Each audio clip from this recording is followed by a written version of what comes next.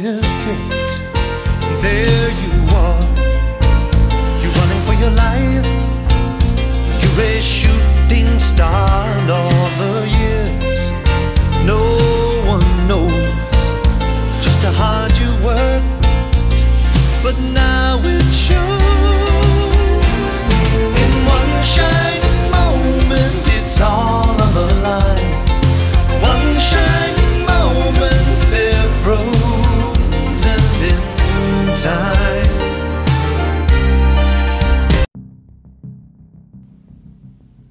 Coaches, welcome to the Championship Vision Podcast. Coach Kevin Furtado. Hey, if you want to know who are the best high school basketball coaches and leaders in our country are, you need to stay tuned and listen to the Championship Vision Podcast. We have some of the most renowned and best high school basketball coaches and PE teachers from around the country. Coaches you might not have heard of, but have amazing ideas. And I firmly believe every coach in America has genius within them. It's not all about the state championships. It's about the impact you have on your kids and your community. So stay tuned to the Championship Vision Podcast.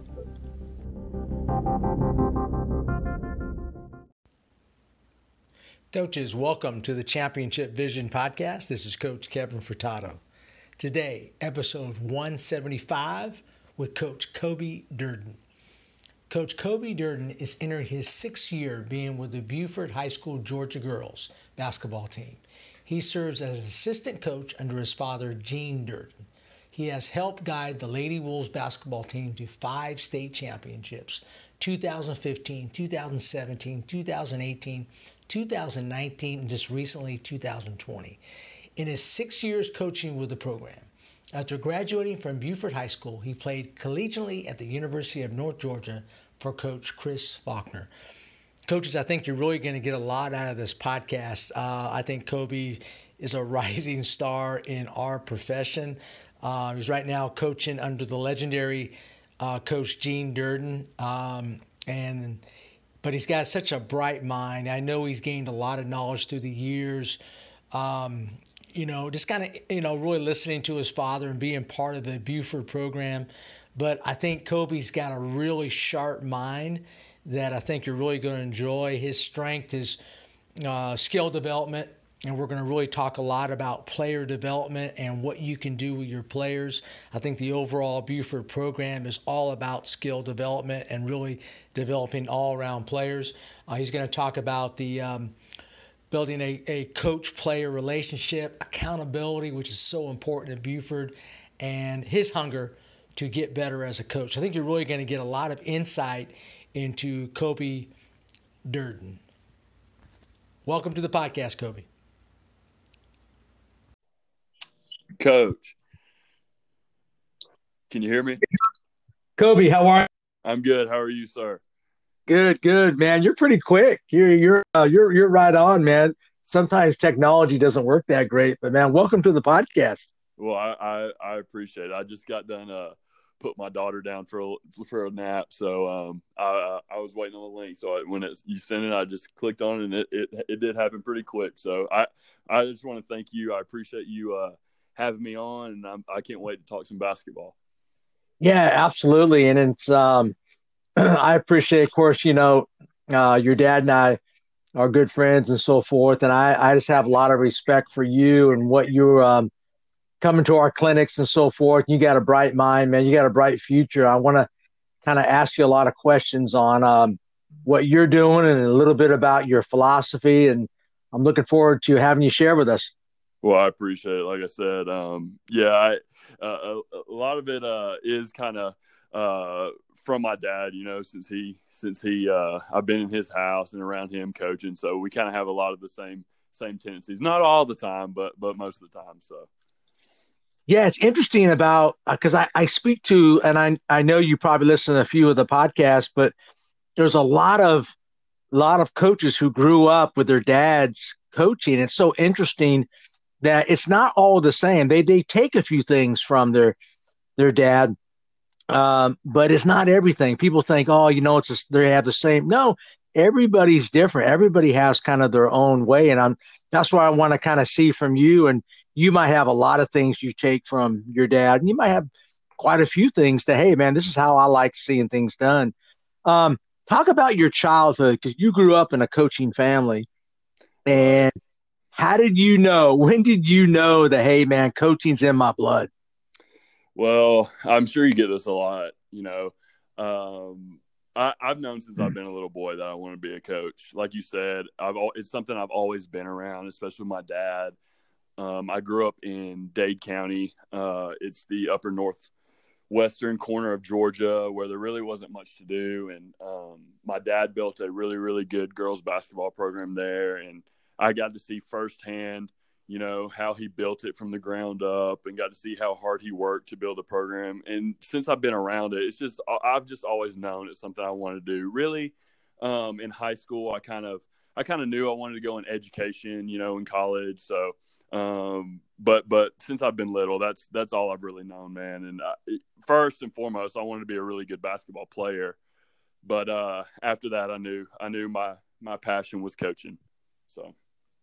Yeah, absolutely. And hey, Kobe, I remember you. I used to go to your dad. He had his clinics over at Buford. I remember you coming out, man. You guys were classic, coming out, demonstrating all the drills. And he was so proud of you for the development and the hard work that you put in. It's like, I knew this guy. I said, I knew he was going to be a coach eventually. Right. So you remember those days with all those clinics over there, man. What recollection do you remember of being in front of people and doing those clinics? Well, I just always thought, my dad's always had, a following. People always know his teams for how hard they work and how hard they go and stuff. And I think that was kind of instilled in me to do that as a player, and that's one of my big areas or one of my biggest strengths, I think, as a coach, because that's what I had to do as a player. So he sat me down in middle school, and he was really truthful with me. And, we moved from Dade County to Buford, and it's a whole different world. Dade County is a small little city. I could have probably grown up there and played and had a good little career and not had to fight as hard, to play in that environment. And that's not taking anything away from them, because there's some cats up in Dade who could play. Sure. But, when I moved to Buford, he kind of sat me down when I was in middle school, and he told me, he said, son, you're never going to play because there's athletes below you, there's athletes in your class, and there's athletes above you. And he said the only chance that you have of playing is if you develop your skills, and not just develop your skills, but you have to really go to work with it. And that's what's going to get you on the floor. And so I trusted him, I trusted him because I got to see it firsthand with some of his girls and how they reap benefits from all their skill development that they did. And not even that, I think they kind of know too, my dad kind of instilled in me to have a hard-nosed, blue-collar work ethic. And that's how I played. I was the kind of guy who did all the dirty work. I took charges. I dove on the floor. I defended. I set screens, and I scored here and there. I was a point guard, 6'5" point guard, and I did all that stuff too. But, I really knew to get me on the floor with all those great players that I was playing with, that I had to be different, and I had to do things differently than my friends in order to play. And so when you're talking about those clinics and me always demonstrating, that was just another, I took it as a way to get better. I didn't really think of it as anything else because that's all I knew. So, when I was demonstrating, I would go with him everywhere to demonstrate. And I just took it as an opportunity that, hey, I'm going to show them how hard I can work and show these people how their players can reap the benefits if they get their players to work just as hard. So that was always kind of my mindset going into stuff like that. Yeah, and your dad always told me, he says, thank God I got Kobe because I can't demonstrate anymore. Right. He's creeping up there in age, and now I'm starting to get a little, especially now we haven't been able to play or do anything because of quarantine, and I'm getting a little out of shape. But he kind of relies on me and our other assistant coach to get some demonstrating done nowadays. Right. Yeah, Kobe, you're probably you go from 3% to 4% body fat now. Come on. Hey, I mean, no, it's creeping up there. Everyone says after you have a baby, I'm lucky. I'm married well. My wife, she can cook, she can bake, and she always keeps me fed well. So I've never weighed as much as I have right now, but that's a good thing. I used to be stick skinny, but now I'm feeling out a little bit. I feel a little bit better all the time. right. And talk a little bit about your family and talk about what you're doing at Buford. Just kind of tell us a little bit about yourself, what you're doing at the school. So yeah, after high school, I went to North Georgia and I played there, and I went into education, and I actually went into the middle grades education field. I knew that was I had a lot of teachers in middle school shaped the way I think now, and so I really wanted to be one of those people who did the same thing for other middle schoolers coming up now. So I thought that was a great opportunity for me, and I was very fortunate enough to get hired at Buford, and now I'm entering my third year teaching as a sixth grade math teacher. I've been kind of changing my subject area every year. The first year I taught math and science across grade levels. I taught seventh grade math and sixth grade science. Last year I taught all sixth grade science, and this year I'm teaching all sixth grade math. So I just know that that's an opportunity that I have where I can make an impact on kids because I have just as much of a passion for teaching as I do coaching. I know a lot of people say that, and it's true. You know, I want to help kids. That's my goal in life, is to help kids, because I had people who helped me through that. So I was very fortunate enough to get hired on at Buford Middle School, and that's what I do now. So. Yeah, and I just from talking to a lot of coaches, your best coaches to me are your best teachers. They're master teachers. And that's really cool. You're working with sixth grade, because it takes that middle school group. You got to be a special teacher to coach middle school, right? Right. Or teach. Yeah. And a lot of people say that, and I didn't really realize until I was back in the classroom how little and young sixth graders are. You know, once you're out of school, you don't really recollect how little they are, but it's funny to see like the eighth graders in the school and the sixth graders, because the sixth graders are so small and immature, and then the eighth graders are like the big tough guys on the top of the totem pole. It's funny. So I just it's something I really enjoy, and you know, I know that I can make an impact in those kids' lives. Yeah, and the difference between, of course, I teach K-5, so the little ones, but the difference between like fifth and sixth grade, man, you can really see the growth and development of kids, particularly sixth to eighth grade. It's amazing. Hey, Coach, before we talk about philosophy and skill development, you were to me almost like a self-made player, and that's through just through the hard work and so forth. What did you learn as a player that now you can now help out players that you're working with right now that can kind of guide them along the way? Well, that's a great question, and it's funny because me and one of our other assistant coaches, Coach Bro, were talking about this the other day. One of the biggest things that I learned as a player, you know, I really did have to work on everything, and everything I got was something I earned. And, you know, I'm not really trying to brag or anything, but, you know, I did put in a lot of work. But one thing that me and Coach Bro were talking about is, you know, now everyone wants like instant gratification. Everyone wants it now. They don't really want to go through the process.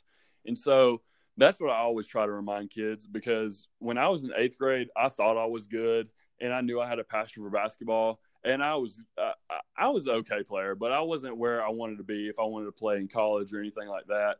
And so, you know, one day I went up to my dad and I was like, hey, I'm serious about this, and I want to get after it. And so I think nowadays some kids really, you know, with social media and everything, they want it right now, and they don't want to learn to love the process of getting better. Because that was one of the biggest things that happened to me, is when I started working on skill development and then I would go play pickup with grown men, I started seeing the benefits of all the hard work I was putting in, and that made me even more hungry to get better. And so that was kind of a cycle from my eighth grade to 10th grade year every day I was doing something basketball wise, and then I would go play and try something in the game, and I would be successful. And when I saw me being so successful with it, it just made me more hungry as a player. So that's one thing I try to tell our girls right now. It's a process. And if it's something you really, really want to do, it can be done with dedication, hard work, and it's not going to happen instantly. That's what I try to always remind our girls.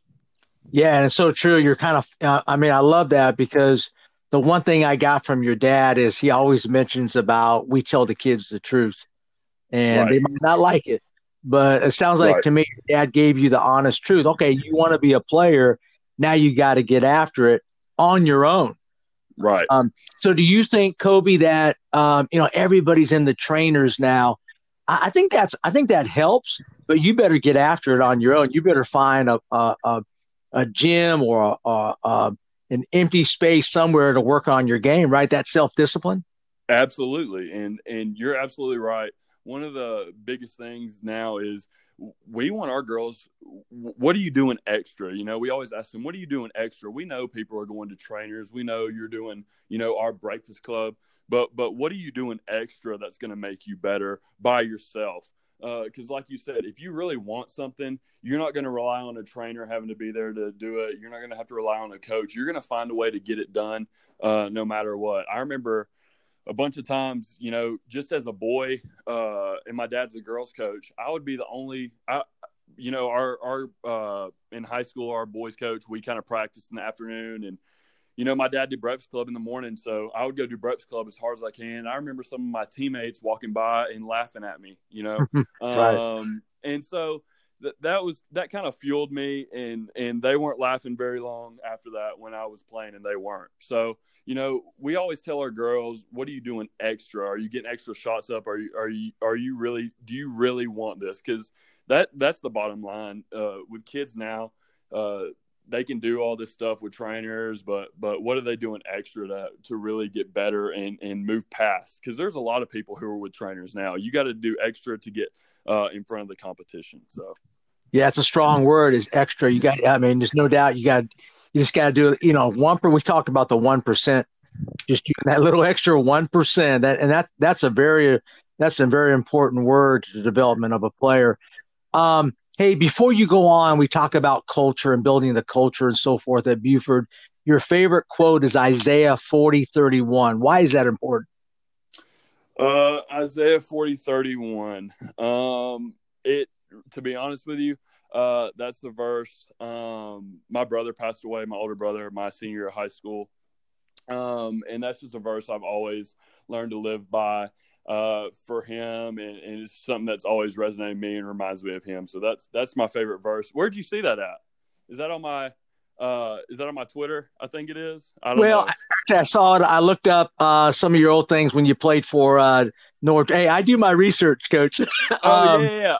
Okay, my North Georgia guy. I remember putting that on there. Okay. Because that's funny. But yeah, that's just something that always reminds me of him. I just want to honor him for what he stood for, and that's always something that reminded me of that. So. Yeah, and I know, and I remember that, and I spoke to your dad. I mean, that's a very tragic thing, but it sounds like your family really kind of regroup from that, and that's when you really find out, your spiritual values and what you learn from that type of tragedy. I mean, what is one positive thing that your family got out of that? I mean, you're absolutely right. It's not like our family was, dysfunctional, going our separate ways, but that event really, I think it really put everything in perspective of how important, we talk about basketball and a bunch of people, it's a game, and we coach as hard as we do, and we get after it because we love the game, and that's what it is. It's a game, it's not life or death, and it really puts life in perspective of how fragile it is. And now our family really cherishes every moment we have together, because you never know when the last moment is you're going to be with someone. And it's kind of special right now. Me and my twin sister, we have 2 little 1-year-olds, and we're both at my parents' house right now, hanging out with my family. And so we're both expecting other babies in November and December. And so it's just really special. We just, it kind of brought us together, made us cherish each other more, and not take things for granted. Yeah, that's the value of family right now. So hey, I imagine you'll probably have a starting five in 5 to 10 years, man. I mean, hey, you're right. I mean, with our families and even our extended families, everyone's right. Like they're having a baby right now. So you're absolutely right. I might have a starting five sooner or later. Yeah, and that and the balance. I guess what you're saying too. Basketball is not everything. The balance of family and basketball, which is hard to do, isn't it? You're right, absolutely, and that's something my dad taught me too. I got to see him, go through what he went through, and my mom. And one thing that really changed about my dad eats, breathes, sleeps basketball. I mean, he loves it just as much as anyone else. I think I love it just as much as he does. But he really showed me that now life is all about balance. And he says this all the time. But, family, you have to have your family up there just as much as basketball. You have to have your friends. When you're on the court and you're working out and stuff, you need to be present in that moment. But when you're outside the gym or whatever, you need to, have other things. And have balance in your life. He always tells our girls, you're done with basketball today, go be girls, go have fun, go to the pool, go hang out with your friends, because that is what life is really about. So that's one thing I learned from him, is to always have balance. Yeah, that's so true. Coach, talk about Buford basketball, and I love the saying that you guys have, and it's all over your Twitter account and so forth. You guys are built on culture. Why is this so vital to your program success? Well, culture, like I said, it's a big buzzword today. Everyone wants to use culture, and it's a system of beliefs that a group has, and why it's so important for us is we want to be consistent. We want to be a program that's consistently competing year in and year out. And without culture, you can't do that. And so, we have girls graduate, and we always say, seasons change, players change, but expectations don't. And that's culture. And that's something that you have to practice every day. And that's something that's important to us, the culture of our program. Like today, we got our girls back together, and we were talking about just the little thing of sprinting everywhere you go. And so, like, we have 14 little freshmen out there, looking at our senior leaders to see if they're sprinting. And our leaders are trying to tell them, hey, we don't do this. This is not our culture. This is not our way. And so that's something that trickles down to them, because when these seniors graduate, it's going to be in the juniors' hands to make sure none of that happens. And I think that's one thing that kind of sets us apart, is our culture is going to be the same, and our expectations as a coaching staff is going to be the same. That's why we can consistently compete, even if we lose a big group of seniors or good players. It doesn't matter, because we have that culture embedded in whatever we're doing. And it even goes down to our middle school. It's not as much because we're not there to, kind of watch it and enforce it, but still our middle schoolers, they know if they're coming to a workout, they're not walking anywhere, they're no body language. So it's just kind of something that we really, really try to protect, and we really, really try to enforce, no matter who you are in our program. Yeah, and it's very visible to the eye, because I've been around your program for quite a few years. You can see it even with the little kids. You're starting to build that culture, so you believe that your program has to be player-led, not coach-led. Absolutely. The more player-led it is, the more that kids are going to follow the players. And if the players are jogging around, one kid sees that, they're going to start jogging around too. So really, we want our seniors, and it doesn't even have to be seniors. It can be anyone really who leads. It has to be, through them, because it's going to be more organic that way. And usually kids are going to respond to a kid getting after them rather than us always barking. But one thing with culture, and I'm sure my dad said this before, culture is nothing without accountability.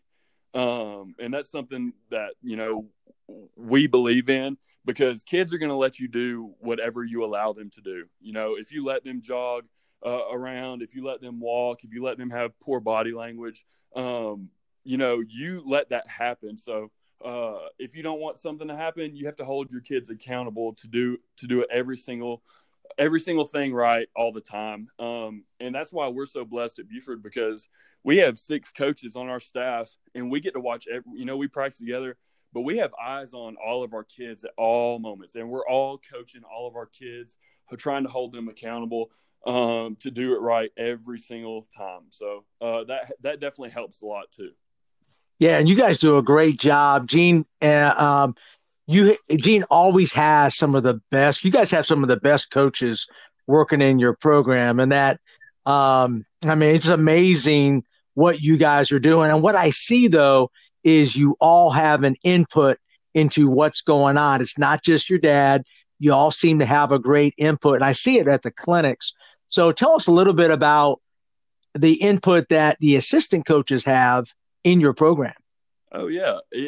Like I said, we're extremely blessed in our program to have the coaches we do. Like, we have my dad, me, we have Coach Bro. She coached college at Air Force, and we're fortunate enough to get her on staff. We have Coach Green, a young lady who she was at Model when my dad was at Dade, and she's been with my dad for 14 years. So she kind of helped build the foundation of our program to what it is today. So she knows what's going on. And then Coach Osment as well. He's been with my dad 14 years. So we really have some knowledgeable people who do know the game and do know what the program was built on.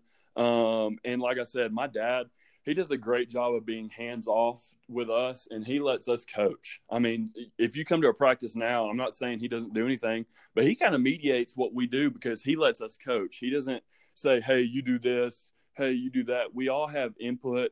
If we see something we need to tinker on defense, we're not like afraid to talk to him and make his suggestion. And obviously he's going to, if he doesn't like something, he's going to veto it and do it. What he wants to do. He's the head coach and he's the head man and does what he wants or thinks is best. But he does a great job of allowing all of our coaches to coach. That's our job. And he gets after us if we don't coach, or hold kids accountable, because he knows it's so important. So, like I said, I'm very fortunate enough, even if he wasn't my dad, I'm very fortunate enough. And I know Coach Green, Coach Bro, and Coach Osment feel the same way to coach with him, because he's kind of hands off and lets us, have input in what we do. So. Yeah, no doubt about it. And I want us to get into skill development. And I know 2 of your favorite players, and it could have changed since I last seen it, is Kobe Bryant and Steve Nash, 2 guys that are probably 2 of the most skilled players of all time, particularly Steve Nash, who kind of made himself into a really skilled player. Do you think a big part of skill development, I think we talked about this earlier, I think it's self-discipline and self-motivation rather than people constantly coaching them. Do you think those are 2 factors that are key for player development? Oh, absolutely. Absolutely. Because like you said, if you want to be a great player, you're going to find a way to get it done, whether you have a coach there or a trainer there or not. And one thing you have to be is disciplined to do it the right way at the right speed for every single rep. And that's really when you start getting better.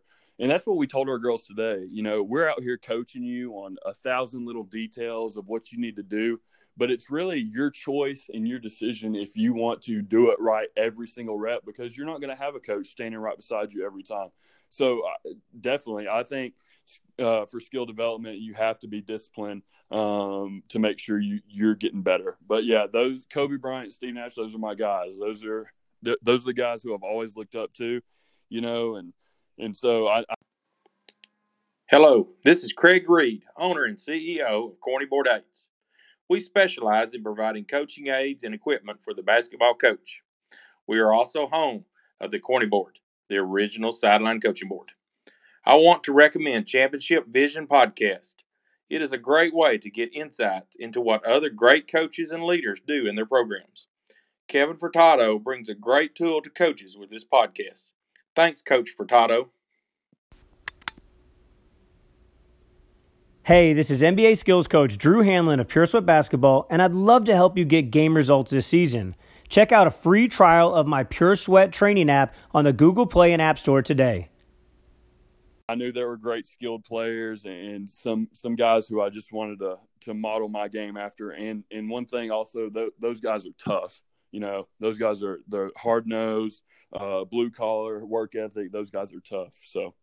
Yeah, no doubt. I think Steve Nash is probably one of the most all-time underrated players. I mean, Absolutely. People don't realize the skills, the passing, the shooting, the finishing. Man, he was unbelievable, wasn't he? Hey, absolutely. I mean, when they had the 03-04 Suns team, I think I was like in 5th or 6th grade. I just remember watching him and like Amari dominate on pick and rolls, and just I was mesmerized by watching him. And even like Jason Kidd, you know, Rajon Rondo, those guys are kind of guys that I love to watch as point guards because they were just so savvy and hard nosed, and they were so skilled, and they, like you said, they're self-made players. It's not like they're the most athletic guys or strongest guys or biggest guys, but they were skilled players who could get it done. Yeah, no doubt about that. Coach, talk about, hey, just give us a sample today because we worked out too. And I think there's a lot of teams working out, but tell me, you mentioned a good word, detailed. I think when I watch you guys in clinics, you guys are you're giving great details. And that's one thing I noticed with you when you're speaking to the crowd, you're giving great details. I think you're an excellent teacher of the game. Talk about a detail you all went over today to help us out. Okay. One thing, there was a lot. Hang on, let me think of a good one. Right. We were talking about our offensive footwork as a guard, being on the perimeter, our perimeter footwork, and you've seen us do like step and goes and cross and goes and how we attack perimeter defenders. So today, a lot of girls, their first steps, they wanted to go out instead of straight line and be heel past heel. And not only that, but when they did go out, their shoulders would be straight up. Right. And that's something that players sometimes don't really recognize. They think they're low, but they're not. So just like telling them to get low, and when they're going by someone to rip that shoulder through and step in a straight line, that makes all the difference in the world on if someone, an athletic guard, can stay with you or you can beat their butt and get them in foul trouble. You know, something like that is really big for us. Another detail we talked about, we broke down our half-court defense today, our 0-2 defense, and we always talk about our angles on the help line because we played a sagging man-to-man defense, and we never want to be flat on the help line because when you're flat, you're out of position to help, and then you can't see your man when you're trying to close back out. So we always talk about having your belly to your man, and that tells you what up foot to have. We want to have an up foot so we can seal gaps better, but still be able to see our man if they backdoor us or anything like that. So just little details like that, we really, really like to enforce. And it makes a whole lot of difference for our girls because I don't think it's any secret. We don't look like, you know, if when people see us run out, we're not crawling with 6'3" girls that are long. You know, we just look like a normal average team. So that's something that makes us different, and I think that allows us to compete is you know, teaching our girls all those details. So yeah, and it's amazing. You know, it's we're right here in June. This is what I think separates you guys. It's one thing I've learned from watching you guys that I try to incorporate in my program, but you guys are teaching details like that in a summer where most people are just playing games. Is that absolutely? So that's a separator, correct? Absolutely. It's kind of this year's been really weird for everybody, you know, with the pandemic now and being quarantined and not being able to. We haven't really been able to do our summer routine, and that's one of our foundations of our program. So we feel like that really hurts us in a sense because we haven't had our girls together getting this whole month of June for skill development because that's really when we get to see players grow. And like I said, that's one of our foundations where we can work on skill development. And we still play. We do controlled scrimmages a lot. We don't necessarily go to team camps where we can put what we teach into action and kind of coach it while we're scrimmaging another team. But, I think that's definitely a separator for our program. But it kind of hurts us because we don't really get that chance this year. But we're trying as best we can to make shift everything and make it work. Yeah, and you guys will probably have even more intensity because really, I believe you guys find a way to get it done. How would you take? You've had some great girls. I'm going to give you a list of them here. Just recently, Tate Walters, Tori Osmond, Andrea Carter, and many more. How would you take a girl like, and I remember Tori Osmond when she was a fifth grader coming to the clinics and demonstrating. She had more skill than a lot of the older girls. Right. So you guys really believe in taking those young kids and building them from the ground up? Give us a sample of that. Oh, yes, sir. I'll give you a great example. Last summer when we did Breakfast Club, you know, we were over at our little city gym, and we had that place crawling with little ones like 5 and 6 and 7 year olds. And because we know that's our bloodline at Buford, you know, we have an opportunity that some people don't have, where, you know, we're a city school system, and we can have our hands on those kids. And so my dad said, "Hey, you and Coach Bro, you're in the other gym with the little ones." And I knew my job right then. I'm not gonna scream at these girls and guys, but I'm going to hold them accountable just like I would our high schoolers. You know, I have the same expectations for those little ones as I do for our older ones, because I know, like I said, that's our bloodline. And that's they're going to learn our culture that way. They're not going to learn it by us patting them on the back. So me and Coach Bro last summer, we really got after them, and we saw, you know, 5th, 6th, or 5-year-olds, 6-year-olds, 7-year-olds. They were out there 2-ball dribbling. They were Sure. crossing people over. You know, they were doing everything our older girls were doing. It might have been at a little bit slower pace, but it was just as intense. We're holding them accountable to do the same things. They're not walking in our gym. You know, their arms are probably sore because they did about 100 push-ups every day for walking. So, you know, Sure. like I said, it would have been easy for me and Coach Bro to go over there with them and have funsies and do whatever they wanted to do and be fun, but that's not how we're wired. And we know, like I said, those are our future players, and we're going to teach them our culture right now. So. Yeah, and that's expected, it sounds like, in your program, and it's great that you guys have access to them. I'm not sure if a lot of 5A, 6A schools are doing that. I know they're working with their older kids. I love how you guys are connecting with the little ones, and they're excited about wearing that green, aren't they? Absolutely.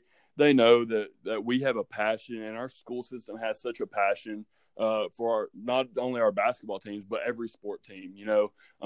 And like I said, not many people are fortunate enough to be able to have hands-on times with like their little ones who are feeding into our programs. But we know it's just as important to get them ready as it is for our older ones. So, and the same goes to our middle school. You know, our middle school teams, they're run the same exact way. The coaches in the middle school know what we're doing.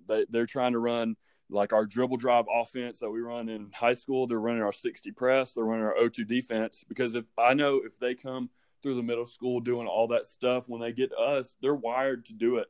You know, it might not be the same speed, and we might have to get them up to speed with everything, but at least they have some sort of idea, and that really helps us. That's what that we talk about, consistency with our program, and I think that really helps build consistency with us. Yeah, it sure does. And it's definitely visible to the eye.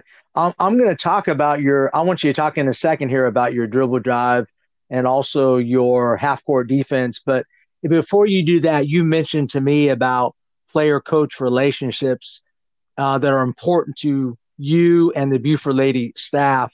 How do you guys establish that? Because you can see it on the court when you guys are onto them really tough and they're handling it. That means you guys have good rapport with your players. Absolutely. Like I said, that's one of the big keys, and that's one of the big keys in anything you do with working with younger people, whether it's me as a teacher or as a coach. You know, we know as a staff, we get after our kids, and we have high expectations for our kids, and our parents know that as well. But kids aren't going to trust you and be able to handle that, like I said, if you don't have a good relationship with them. So with that, especially me and kind of Coach Bro, me and Coach Bro are kind of the young bucks on our staff. We have a good relationship. We know we have to build that relationship with them for them to trust us. But it doesn't just happen overnight. Like we do so many things with our girls outside of basketball. In the fall, we have once a week in the off preseason when we're doing conditioning on Wednesdays. We usually do a whole day where we work on leadership. We have like a segment of leadership. We have a segment of communication, and we have a segment of something we want to get better at basketball. And that really helps us build relationships. We go to we have a team retreat where we build relationships. Me, Coach Bro, and Coach Osment work at the middle school. So we're able to see our middle school girls every day and say, hey, how's school going? You know, we're fortunate enough to have that opportunity. You know, I don't really know if some other people have that, but, you know, having 3 high school coaches in a middle school setting where you can have your hands on the girls and kind of talk to them and teach them and coach them and stuff is definitely a blessing. So that's kind of where I stand with relationships, because if you have a relationship with a kid, that they'll go through a wall for you. And if you don't, you're probably not going to, they're probably not. And I think it's important for us because we coach our kids so hard. So. Yeah, I think what you guys do is awesome, because I think you need to have, coaches on campus. I think the trend is, Kobe, to hire community coaches and people off campus, which I think is not a great trend. I think you need people in the school so you're direct connected with the players, don't you think? Absolutely. And like I said, it's hard. You know, I'm sitting here saying that, and I'm at Buford where I'm in a great situation. And I definitely know, just from talking to some buddies of mine, people don't have that opportunity. They might not have the jobs or anything, so they have to rely on community coaches. But still, if you're using that kind of as a crutch, then you're not going to get any better anyway. We always talk about finding a way to get it done. So regardless of what situation you're in, I think relationships are important. But like I said, I know it's easy for me to say that because we are in a good situation for that to happen. But like I said, not many people have that opportunity or have the opportunity to hire on their staff. So it's tough. It's tough to find good people who are all in all the time with the same expectations. So I'm definitely blessed to be in the situation I'm in. Yeah, absolutely. And you guys take advantage of it, because I know that, you can be put in that situation, but are you really excelling in that situation? I know you do that. Let's talk about a little basketball here, a little dribble drive. You guys run that. Your dad has not always run dribble drive. He was sold onto that. And this is what I see when you guys are running it. You run a lot of what I call weave and handoff action to kind of open up gaps. Kind of tell us a little bit about how you guys run your dribble drive. Yeah, I know my dad, especially when he was at Dade and when he first got to Buford, he had one continuity offense that we still run sometimes. But he was more of he'd come down, run a set. It was funny. I'm watching old Dade County films, and I was like, Dad, y'all just ran a set every time down the court. I was like, how'd you do that? But he was like, yeah, that's how we used to do it. So, yeah. But yeah, I think, I don't know if you know Benji Wood. I do. He head boys coach at Cherokee Bluff. Great man. We've known him since he's been he used to coach Johnson's girls when we lived in Dade, and we've known him for a long time, and he kind of got us set up with dribble drive. My dad was really interested to see how he ran it at North Hall's boys used to run it, and I used to play against them, and they were deadly in dribble drive. So I think even when I was in high school, my dad kind of asked Benji to come over and put it in. And ever since then, he had another coach, Brian Henley, who was an assistant for 1 year. And he kind of knew what he was doing with dribble drive. And then I came the year after. So it's just been something that we've done. But like you said, it's been great for our success because now it's one of our foundations of our program.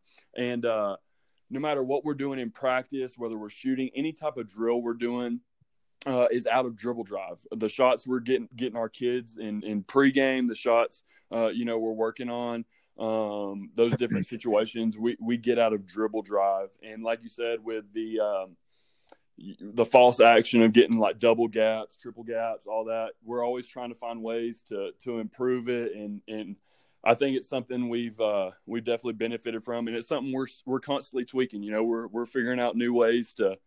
People are smart now, and they know what we're going to do, and they've been trying to jump switch us and trap us on the wings when we get it. So we're trying to have to revamp it a little bit to especially now when we're moving up to 6A, but it's something that's been really, really beneficial for us because it's allowing our kids to play. And I think that's the best thing it's done for us is our kids aren't really put in a box where we're saying you have to go here, you have to go here, you have to go here. We're allowing our kids to be in a system that's structured, but also allowing them a system where they can make plays. And I think that's really been beneficial for us. Yeah, I think the advantage you guys have is the skill development. So, you have 5 girls that can all handle, that can all shoot, that can, they're not all the same, but they're all skilled, which goes back to what you guys do with the fundamentals. I mean, that's what I see. And that is teams got to do a better job developing players. So it doesn't matter what offense you run. Right. My dad, he has a bunch of coaches ask them, they're like, hey, we want to run dribble drive. And the first thing, we'll meet with them and talk to them. First thing we ask them, we're like, how fundamentally sound are your girls? Because if you can't go left, if you can't handle the ball, you can't run dribble drive, right? Without dribble, there's no drive. So it really depends on, your fundamentals. And like you said, we kind of build that with our foundation of Breakfast Club because we find ball handling so important, and that allows us to run dribble drive. So you're absolutely great point. That's something I really messed up on saying, but that's an excellent point that you bring up. Coach, talk about techniques. I always admire when, you've been to our clinics and so forth. You always throw in a good technique. Talk about, and tell me if I'm a little bit off. And what I teach my girls is not necessarily the triple threat. I teach them, what we call the split feet, where when we catch the ball, it doesn't matter what pivot foot you use. We are looking to go downhill immediately on the move. And that's how we teach how to attack gaps. That footwork before you catch the ball is important, isn't it? Absolutely. We have we teach one permanent pivot foot, and my dad has his reasonings on why we teach one permanent pivot foot, but we don't box our girls in by teaching that. If they can use both pivot feet, we let them. But so we work on everything like off a hop step or a jump stop. So that's just important. Today we're running shell game, and our girls on offense coming around the 3-point line, some of them will catch, and they're not even squared up to the rim. So, right. Like I said, that's a detail that we try to enforce. Even like we had some seniors and juniors who know what's going on. Their footwork isn't even right. So, like you said, if everything builds and you're building good habits, but if we have girls who can't square up on the perimeter and be a threat, then we can't run dribble drive. So, like you said, that's a great point. I don't know if I gave you any pointers like you asked for, but we always make sure our girls are squared up. We always want our girls to be a threat on the perimeter in dribble drive, even if they don't shoot it. We want them to act like they're going to shoot it to be able to cause those long closeouts so we can drive and get gaps and all that stuff. So Kobe, are you guys trying to, and I just I'm studying the dribble drive and so forth, are you guys trying to drive middle and then what we call is the kill zone, the elbow area? We're trying to get there, and then we're making reads. So how do you guys teach that? Are you teaching, you're looking to drive kick, or you're looking to try to score out of that first dribble penetration? We always tell our girls to score because people are smart. And when we set up dribble drive, we always have our point guard top right. And we always have our best shooter in the wing in the corner. And sometimes people are smart, like I said, especially when we had Tori Osment and Audrey Weiner out there. That was the automatic, they have to make a decision. We want our defense to have to make a decision on us. And if we have a point guard who's driving to pass every time, they're going to sit out there on that shooter, and we're not going to be able to get in the dribble drive. But if, our point guard gets downhill and breaks their guy down and scores a couple times, that wing has to decide, do I need to help right here or not? And like I said, we've got now where people are smart. They scout us, and we got some false action to get into it. But really, we want every one of our girls, no matter when they get it, we want them to catch shot ready first, especially if they're a shooter.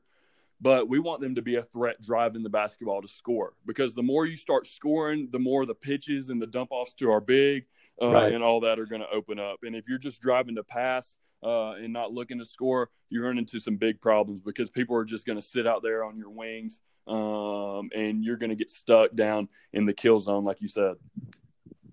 I mean, do you find at the girls level, and I know I do, even we play at a small single A level, coach, not the big 6A or 5A, but when we get the ball in the paint, we're going to get fouled. I mean, because it just appears that girls don't do a very good job, number one, taking charges and cutting off that driving lane.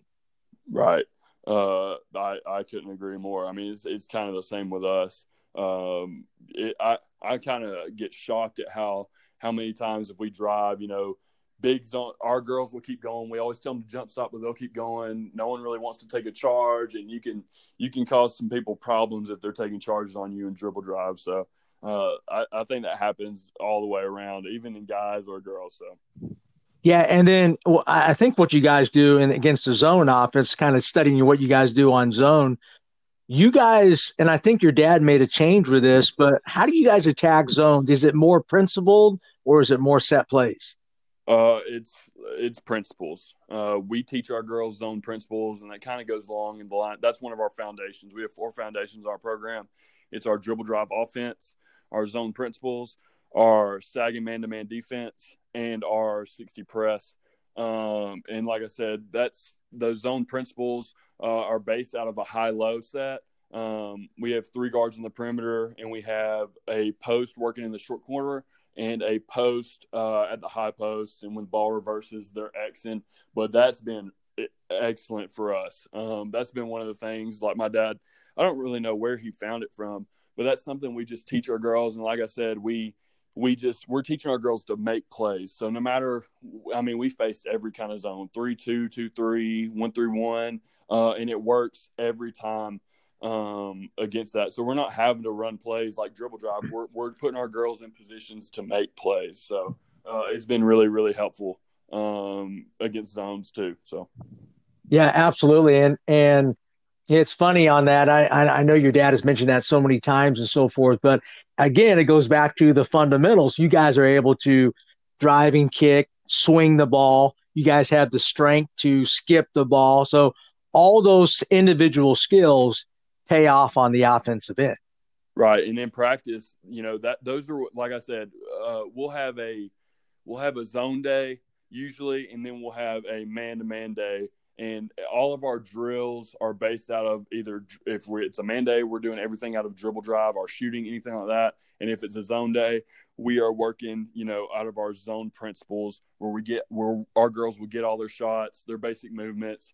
And then when we come together, it works as a cohesive unit. It's kind of funny because my dad will take the bigs on one end, and me, Coach Bro, and Coach Green will take the guards on one end, and we'll do all of our stuff, all of our pre-practice where we're working on loops, all those things we do, and we'll bring it together, and it works really well. So yeah, that helps to have a good coaching staff like that to divide it up, man. That's pretty strong. Hey, Coach, talk really quickly about your defense. You guys run a sagging man-to-man. What I noticed, though, and these are some trends that we're using, we like to press on makes and misses. You guys do the same. You're aggressive, aren't you? Absolutely. We press made and miss shot, something we've always done. Hello, my name is Rory Hamilton. I'm the head girls basketball coach at Norman North High School in Norman, Oklahoma. If you're looking for top-notch basketball coaching, instruction, and help, look no further than the Championship Vision podcast with Coach Kevin Furtado. You can listen about our 5 keys to success at Norman North Girls Basketball, along with many other podcasts at championshipvision.org, or listen on Spotify at Championship Vision. Happy hooping. I feel like people have to adjust to us more when we're doing that. They can't really set up anything. So that's a good thing that happens in our favor. But like I said, for our half court man-to-man is a sagging man-to-man. Most people now call it pack line. And that's we're putting pressure on the ball. Everyone else is on the help line, and we're trying to not let anyone get in the paint. So that's kind of our philosophy with O2 defense. Yeah, and you guys take charges, I know, right? Do y'all work on that? Oh yes, sir. We have, especially at the beginning when we're starting out, we have charge drills. my dad's not as hardcore as he used to be. He used to have them doing it in warm-ups and all that stuff, and he would be out there in pads, pushing them everywhere, making them take charges. But yeah, that's something we work on, because like I said, that's something that if we're guarding really good athletes who are getting to the cup, who we're having trouble, staying in front of, that's one way that we can, stop them. Like I said, when you get against really good players, like my dad coached Kayla Davis. The only way you could stop Kayla's one of my best friends now. The only way you could stop Kayla Davis is taking a charge on her. She's so good offensively. She's so under control. And that goes with a lot of good players. We know the only way we're going to stop some players, especially now when we're about to play with the big dogs, we got to be able to take charges. And that's something that we take pride in as a program. And I think our girls take pride in as well. Yeah, and I know what you teach angles, on help, because you guys are a tremendous help team that I noticed. You guys are really in those gaps. Give us a little sample of how you guys teach that, and what are your emphasis, because y'all do a terrific job on your help. Well, we like to break it down, whether the ball is one pass away or two passes away. We split the court in half with a line called the help line. If you're one pass away, you have 1 foot in the paint, 1 foot outside the paint. Your belly is always to your man, so that tells you what foot to have. And we always talk about now not having flat feet and help. We want to be big, have high hands and help. And if our girls get beat on the dribble, we talk something about we have the saying where we say bluff and retreat, where we want to kind of stun at the girl to see if she picks up her dribble. So if she passes it, we're already on our way to closing out. Like today when we were working on it, we had a bunch of girls with dead feet. They would get beat on the dribble, and they would help, and they would stop the ball and just stop their feet, and they're kicking it out there. And the other girls are shooting threes because we're not ready. We're not bluffing or retreating. So that's something big that we talk to our girls about all the time. And if the ball is 2 passes away, where everyone's on the help line. And it kind of gets more complicated when you add a post in there, and we're talking about post defense and who to help if someone drives. But the main thing that we've really tried to focus on and get better at, we don't have to help if we can guard the ball. Sure. And, that's easy to say, but I think that's something Coach Bro does a really good job of teaching. She's on our staff. She's the one coach from Air Force. She always talks about this thing called lead foot kickouts. Right.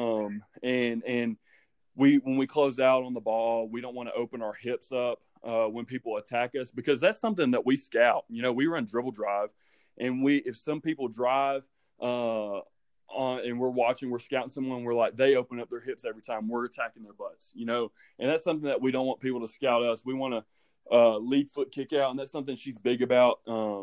She always talks about how offensive players usually are going to take 2 to 3 dribbles, and if you can just keep them in front and level them off and not let them get in the paint, we don't have to worry about helping. So that's something that's been really prominent in all of our workouts. Even last week's when we didn't have a ball, we were talking about lead foot kickouts, working on that, and especially today when we were able to get a ball. So those are some points that we like to do in OT defense. Yeah, and we actually stole that from you from the clinic on that. I'm probably the biggest thief on that. I remember both you guys both demonstrated that. Yeah, and I said, man, that's a great point. It's a simple point, but it's really hard to do. It is. And it's a skill. Like, we always break things down into skill. But like you said, all coaches are thieves. There's so much stuff out there, and I don't think there's any coach out there that hasn't gotten something from somebody. No one reinvents the wheel all the time. Yeah, and what's funny is that we have stations and so forth that we run 3 days a week, and we're really working on, we call it a reach foot. So we're really working on pushing off and reaching, because our kids, we're trying to get them strong enough and agile enough to really extend.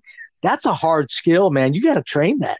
It is. And it is. And we have some little drills that we use where, we'll close out on someone and tell them to attack straight line. And we're working on just kicking them out 2 steps as hard as we can, just to get that muscle memory and you know, a lot of people like to step to the player, and that's where you get in foul trouble instead of stepping to the court. So we try to break it down like that.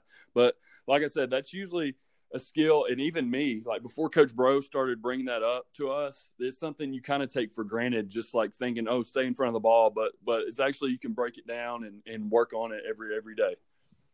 Yeah, and I think that's vitally important because most kids do not stop the ball. Most girls, I mean, you're right. They open up the hips and so forth, and that to me, if somebody's going to get something out of this pod, that's a great point that you just made. Coach, talk about your practices, because if I had to describe your practices there, it's intense and relentless. How do you get your players to do this consistently?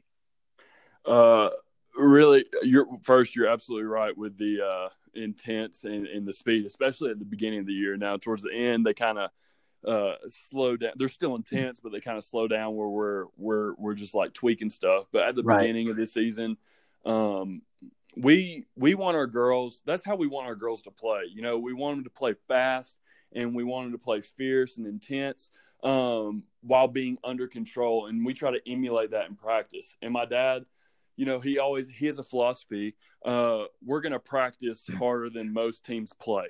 Because if we're practicing harder and going at a speed that most girls can't even play at, we've already won. So that's kind of our philosophy with that. But like you said, we for our girls, it's mainly on our coaching staff. Even our new girls, we're holding them accountable. We're not walking anywhere. We're sprinting, and like all these new girls, they're seeing all of our ball handling drills, and our seniors are out there going through it as hard as they can, and they're going to emulate that. And if they don't, they have to leave. So it's kind of where, you know, our older ones know the expectation, and they're modeling it and leading by example. And some of them are leading vocally like they should. But, you know, we're all of our coaching staff and even our players are holding our girls accountable to work at the speed they're supposed to work at.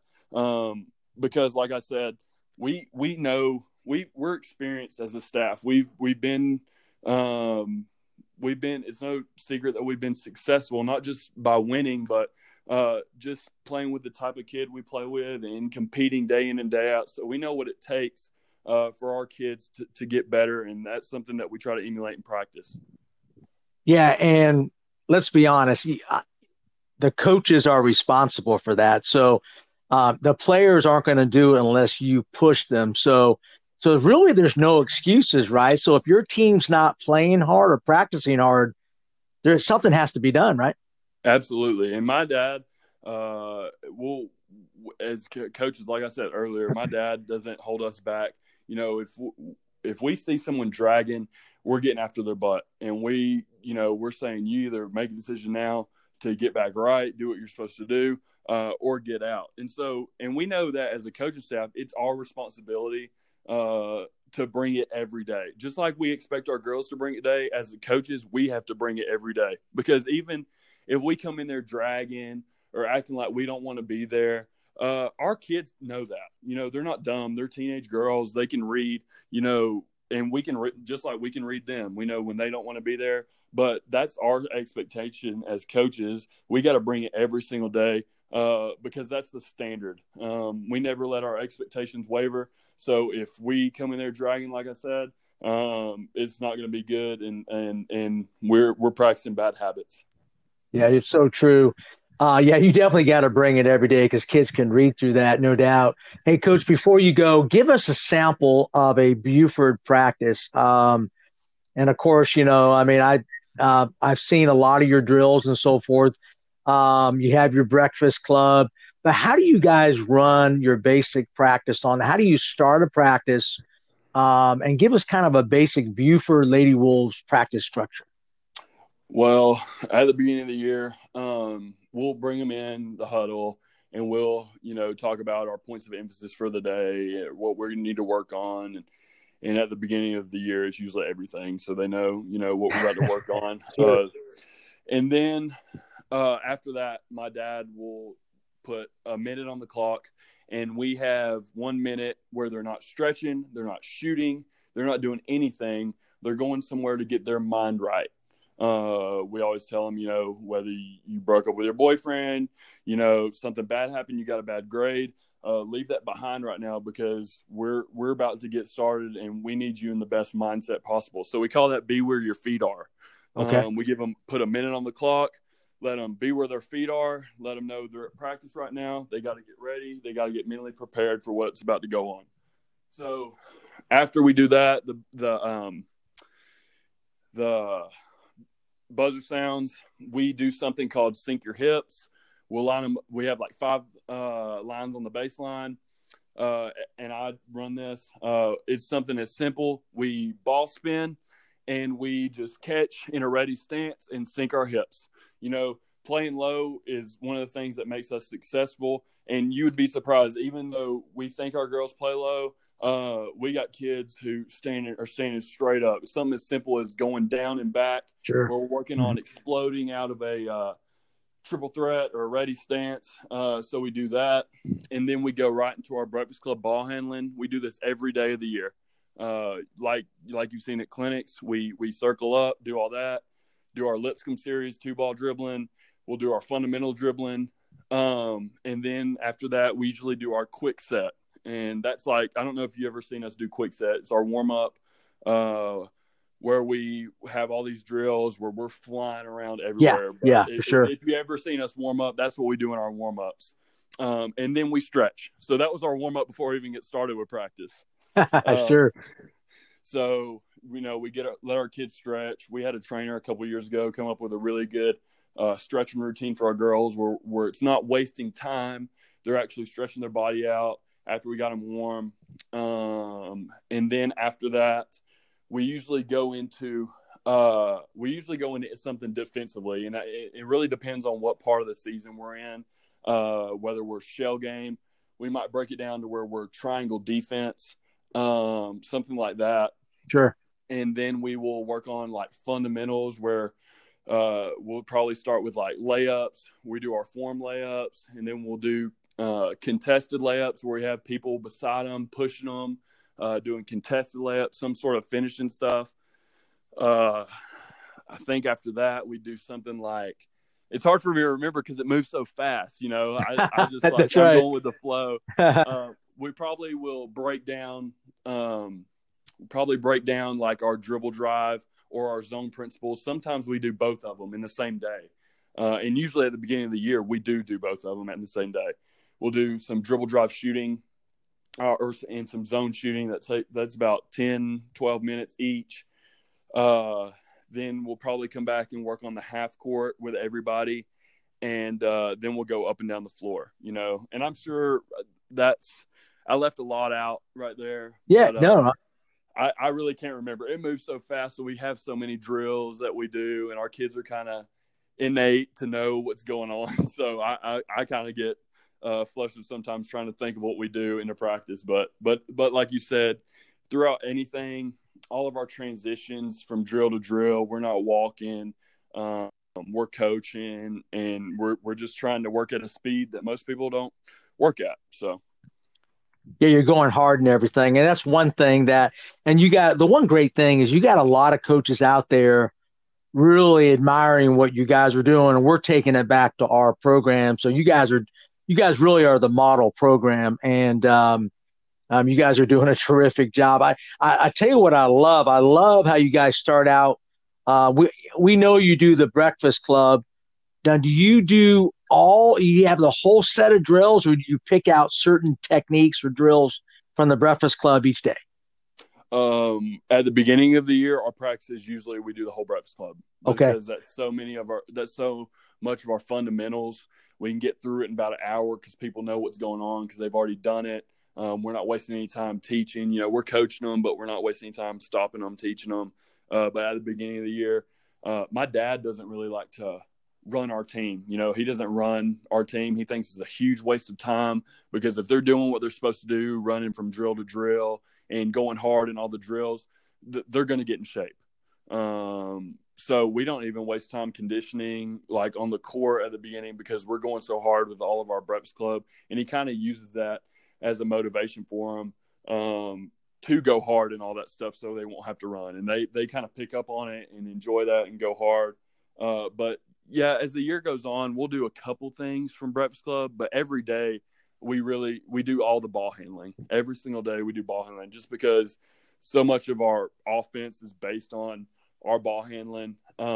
This year I put in I thought we had to get better passing the ball. That's something that we kind of, as a program, we haven't been good. We're good at passing, but it's something we kind of just teach in all of our drills, but we really had to go back and break down passing. So it really depends on what our team needs at the time. But usually we'll pick and choose stuff from Breakfast Club to learn or to use in practice. But I really appreciate you saying that. I know a lot of coaches, try to model, and that's a great thing.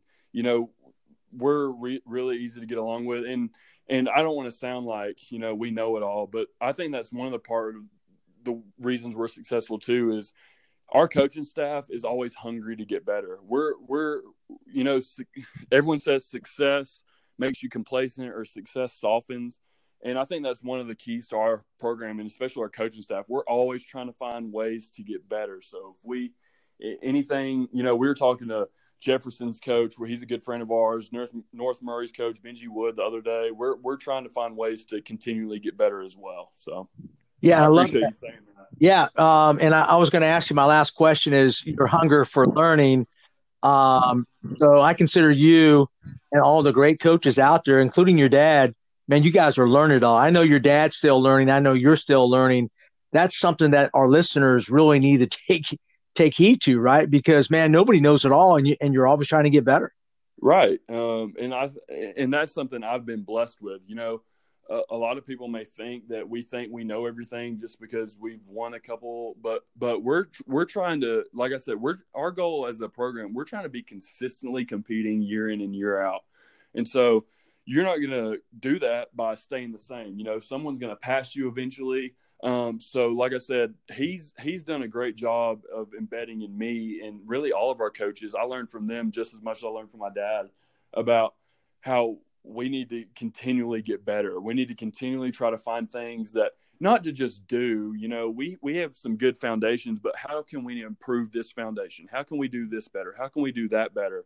And that's where a lot of people, I think now, you're right. They think they know it all. And especially people who've been successful, they think they know it all, and they might know it all, they might know a bunch, but I think to continually to be successful, you can't be complacent. You got to always trying to find a way to get better in all aspects of the game or all aspects of building a program. Cause there's so much out there, there's great things that people can do.